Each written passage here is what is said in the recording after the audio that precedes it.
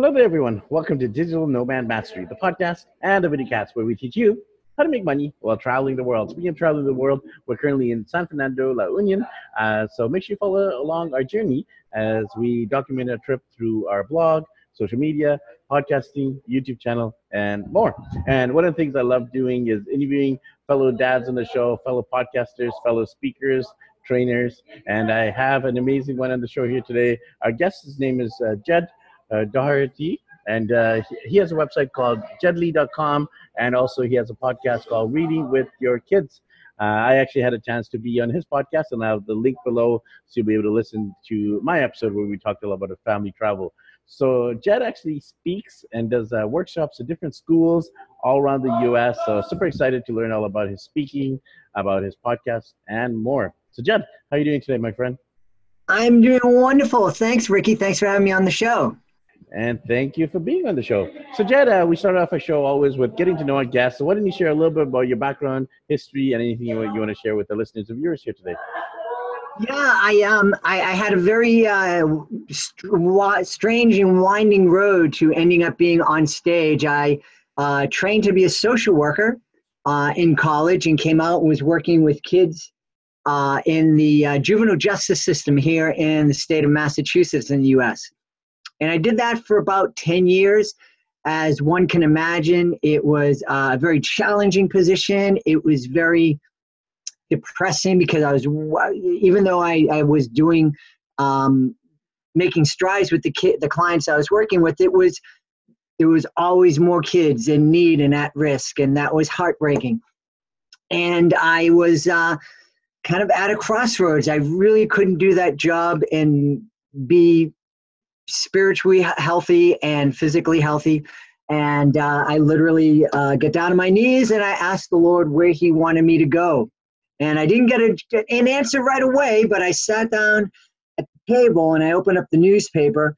And the first thing I saw was that Ringling Brothers and Barnum and Bailey Circus were having auditions for clowns that afternoon. And I looked up to heaven and said, really, you're kidding me, right? But I trusted. I went on that audition. I had a great time. I had never done anything like that in my life. And at that point, I started studying different theatrical disciplines and ended up with the help of that job helped me meet my beautiful wife. And she, in turn, helped me figure out a way to make a living presenting to kids in schools, churches, at special events.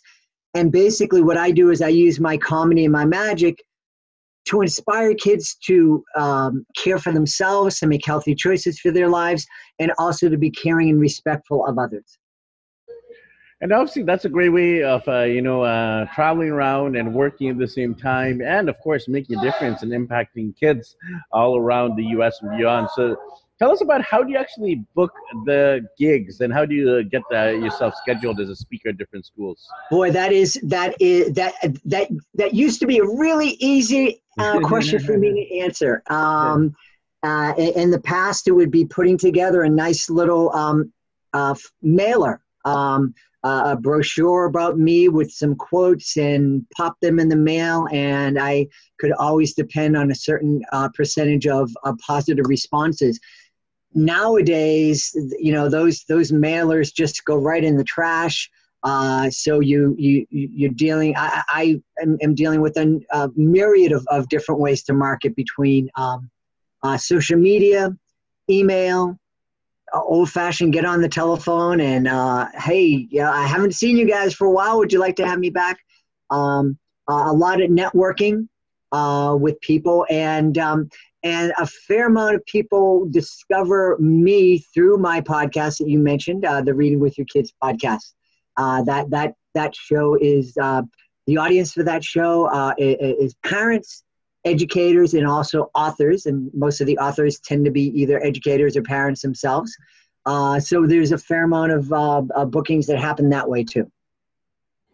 Awesome. And one of the things you mentioned, obviously, is your skill and experience and expertise in the area of magic and clowning. Mm-hmm. Tell us about how do you incorporate that into actually sharing the message. So how do you keep it from just being fun and footloose and fancy free, but actually making the impactful, inspiring, motivational message so that the kids can take it home and internalize it? Well, one of the differences, my daughter, when my daughter was about 11 or 12 years old, she kind of made this observation to me, and it really kind of opened up my eyes. She said, you don't go on, you're so much different than most magicians. You don't go on stage and say, look at me, I have all this skill.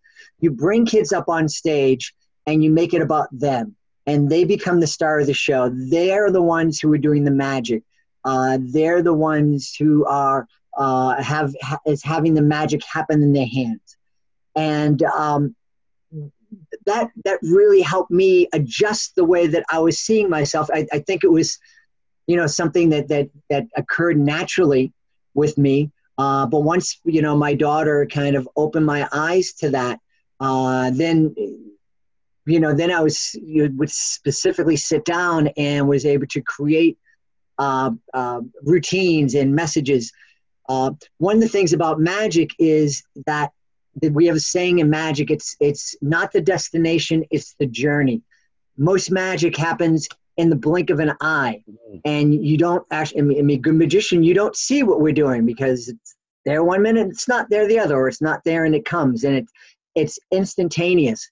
What we mean when we say it's the journey and not the destination is it's the story that we tell while we're explaining that this object is moving from here and going to there, or it's disappearing and transforming into something else.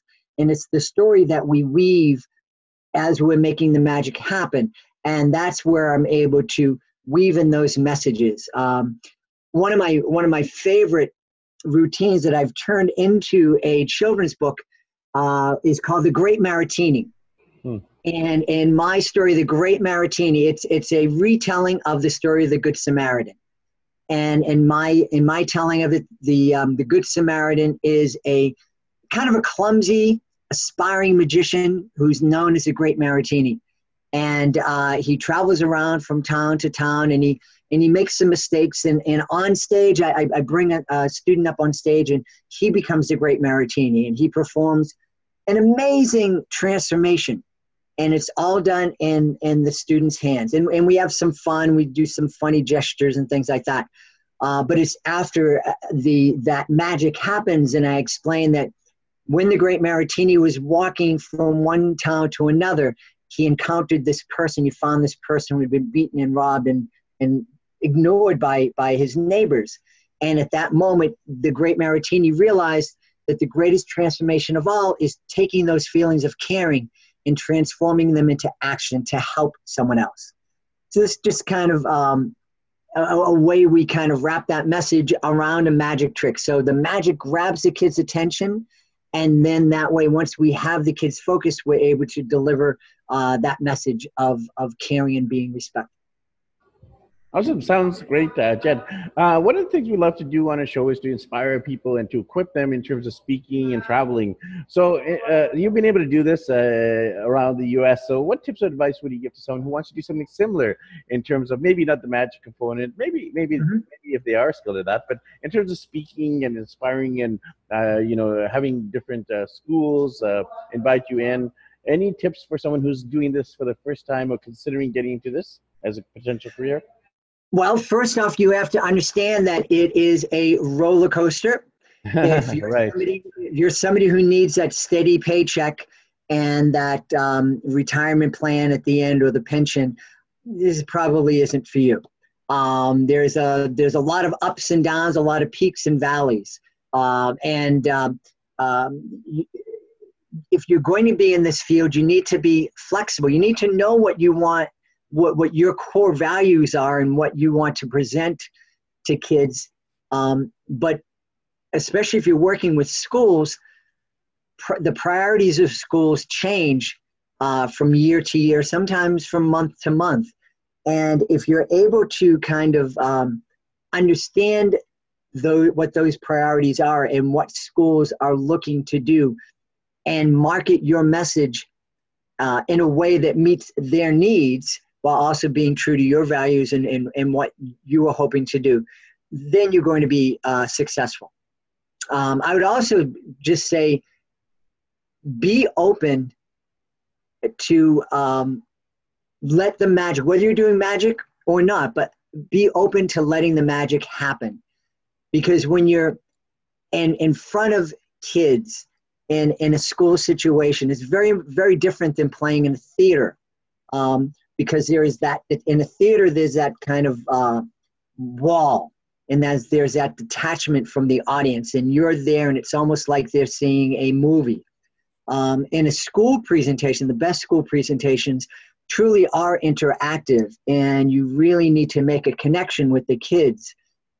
And anytime you make a connection with people, well, some unexpected things can happen. And I've been part of some amazing moments on stage, and I thank God for those moments. They've truly changed my life.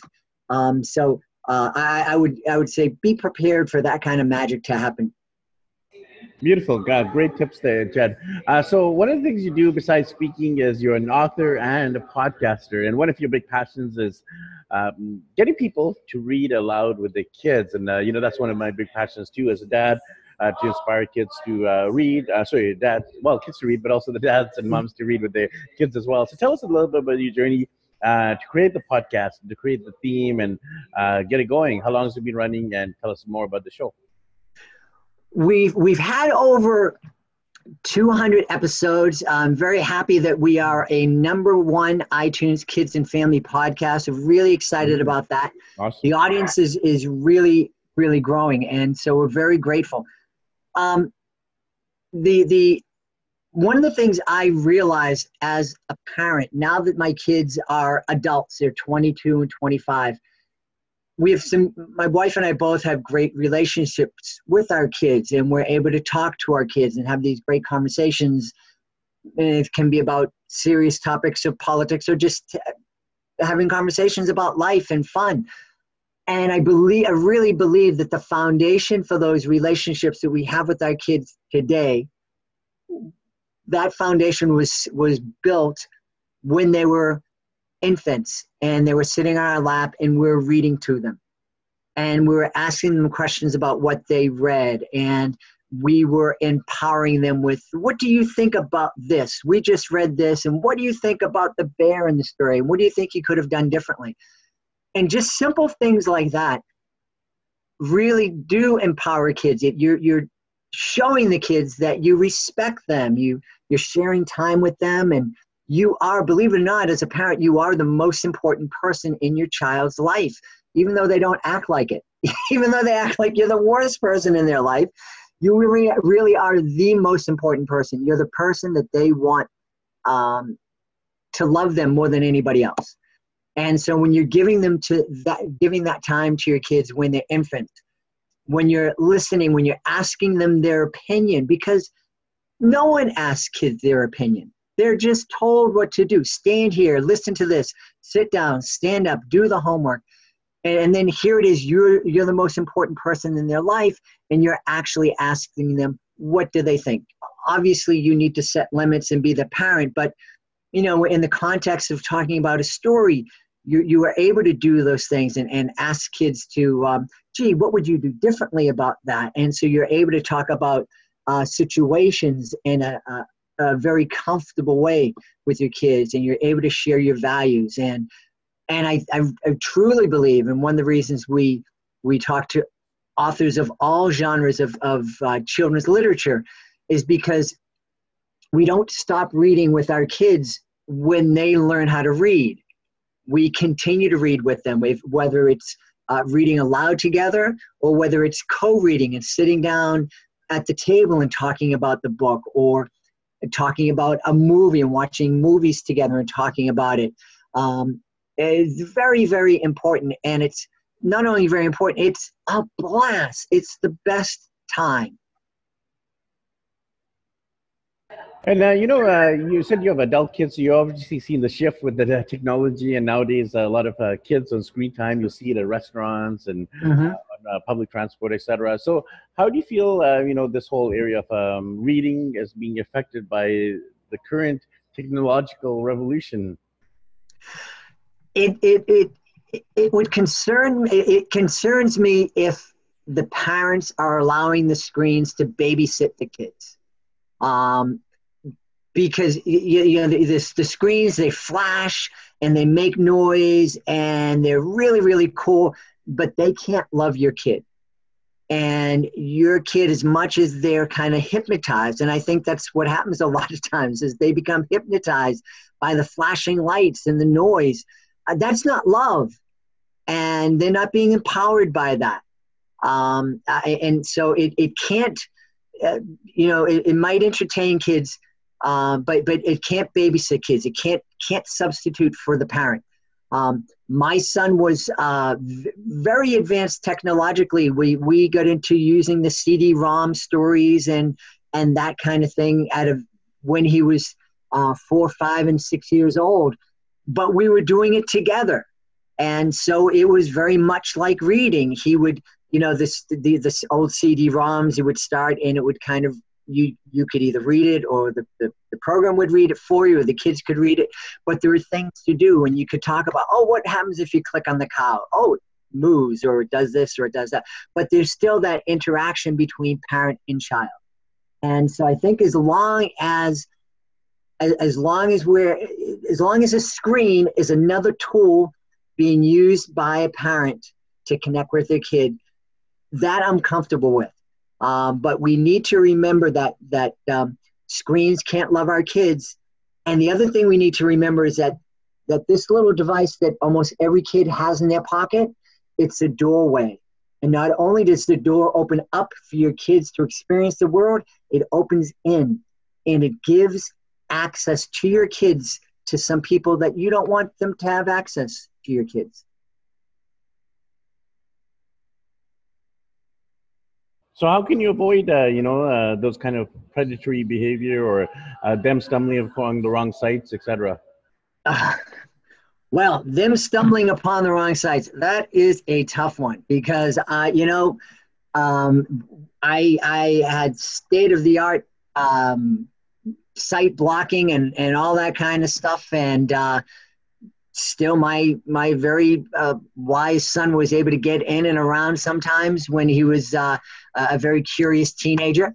Um, Again, diligence, being there. There are a lot of we used to say, have the computer before smartphones, have the computer in a public place or in a family place, so the kids, you are able to see if they're on a site. Obviously, whatever kind of software you can put on your devices to protect kids. I'm not sure what's state of the art right now, but I would absolutely look into that. And there's also a lot of experts that are online, and I would absolutely defer to them. Go online because the technology is changing all the time, and because it's not something that I'm actively dealing with right now because my kids are adults. I absolutely would say go online, see what's out there, see what the best protection is, and then listen. And again, talk to your kids. One of the things that we told both of our kids is that they should not have any expectations of privacy in their home. They should understand that as parents, we would look in their room if we thought there was a need. We would look on their phone or look on their computer and track their history and see where they went. And I think that's very important. I can't think of, we never had to, do a full search of either of our kids' rooms. But they knew that we were aware. They knew that that's something that we would do if we felt there was a need for it. And the same with technology. Check the history. And if the history is being cleaned out, then that's a sign, and check that out. Yeah, great tips there, Jed. So one of the things we always ask our guests is about the future. So you have your speaking career, you have your book, you're a podcaster. Tell us a little bit about the future vision for yourself, your family, your business, and more. Well, one of the things I am hoping to do is to merge the Reading with Your Kids podcast with my live show even more. And so this fall, we're going out as, my live show is being presented by the Reading with Your Kids podcast, and really making those connections and looking to do many, many more shows that promote the idea of reading and inspire kids to do more reading, and also do more writing. And so we're trying to merge them in that way. We're really excited. One of the things we're excited about with the podcast is we've assembled a team of parents, educators, and kids that are evaluating books. We have a Reading with Your Kids Certified Great Read program. It's not so much a book award, but it's just a kind of a seal of approval. And if our panel believes a book is worthy of 4 or 5 out of 5 stars, it becomes a Reading with Your Kids Certified Great Read. And we're really, really excited because there's a lot of interest in the program, and a number of books who have gone through the evaluation process and who have become certified great reads have gone on to win more awards. Their first, the recognition that they received from being a certified great read opened up great doors for them. And so a number of books have been discovered by associations of librarians. There is one book, our first certified great read, When Dante's Father Went to Prison, was discovered by an association of librarians that serve at-risk kids. And so they named that one of their top recommended books. And I was so very happy about that because it's such a great book, and such an important book for kids. Well, I think for all kids, but certainly kids who are dealing with that issue of having a parent who's incarcerated. It's so important for them. So what are some of the requirements if someone wants to submit to get recognized? Very simple. They can find some information on our website. It's readingwithyourkids.com. And also, we always encourage people to click on the contact page, send us a message, let us know a little bit about their book. We can get them started in the process. Nice and easy. So in conclusion, tell us about all the different ways that people connect, either for your speaking, to get a copy of your book, your podcast, and more. Well, you mentioned right at the top of the show, I have a website. It's jedlie.com, JEDLIE.com, because I have trouble spelling. And of course, the Reading with Your Kids podcast is available at on iTunes and all of the different 100 different podcasting platforms. And our website is readingwithyourkids.com. I'm on Facebook, Jedlie, JEDLIE. You can connect with me personally. We also have a Reading with Your Kids Facebook page. On Twitter, it's at Jedlie Magic. I'm on Instagram at Magic Jedlie because I guess I was dyslexic when I was signing up and I reversed them. But I love connecting with people, and social media is how Ricky and I connected, and it's how I've connected with so many great friends in my life, friends that have become, friends in the digital world, and many of those people we've met in the physical world too. Well, I hope our paths cross physically as well, not just digitally. So thank you, Jed, for coming on to the show, sharing all your insights, and we look forward to connecting soon. Absolutely. Can't wait to hear more about your travels. You're doing some amazing things, and I'm hoping I can have my wife listen to your show and read your blog so that she can become more adventurous and go to some of the exotic places I want to check out. Well, definitely get her to listen, because that is usually the case, actually. There's one parent who's a little bit more adventurous, maybe one who's a little bit more stable and secure. Definitely the case in our marriage. Like me, I tend to be more of the adventurous one. My wife tends to be more wanting the stability and security. And it's very much this trade, I feel. Like, for example, right now we're here in the Philippines, where my wife's from. Her parents are here. So we're living in the state of stability and security now with her parents. and we're gonna go out adventuring in 2019. And last year we were adventuring, so I feel it's very much a balance. So hey, you can tell your wife this, that you've had your stability and security. So now it's time to hit the road. That's how I've been able to do it with my wife. Absolutely, absolutely. Well, Godspeed, my friend. Safe travels, and I look forward to speaking to you down the road. Yes, definitely, definitely. So once again, I'll have Jedley's links right below if you're watching this on YouTube. Once again, it's jedley.com, and of course, readingwithyourkids.com as well. And of course, I'll have all the social media links. So connect with Jed, connect with us as well, daddyblogger.com, and we'll catch up with you guys in the next episode.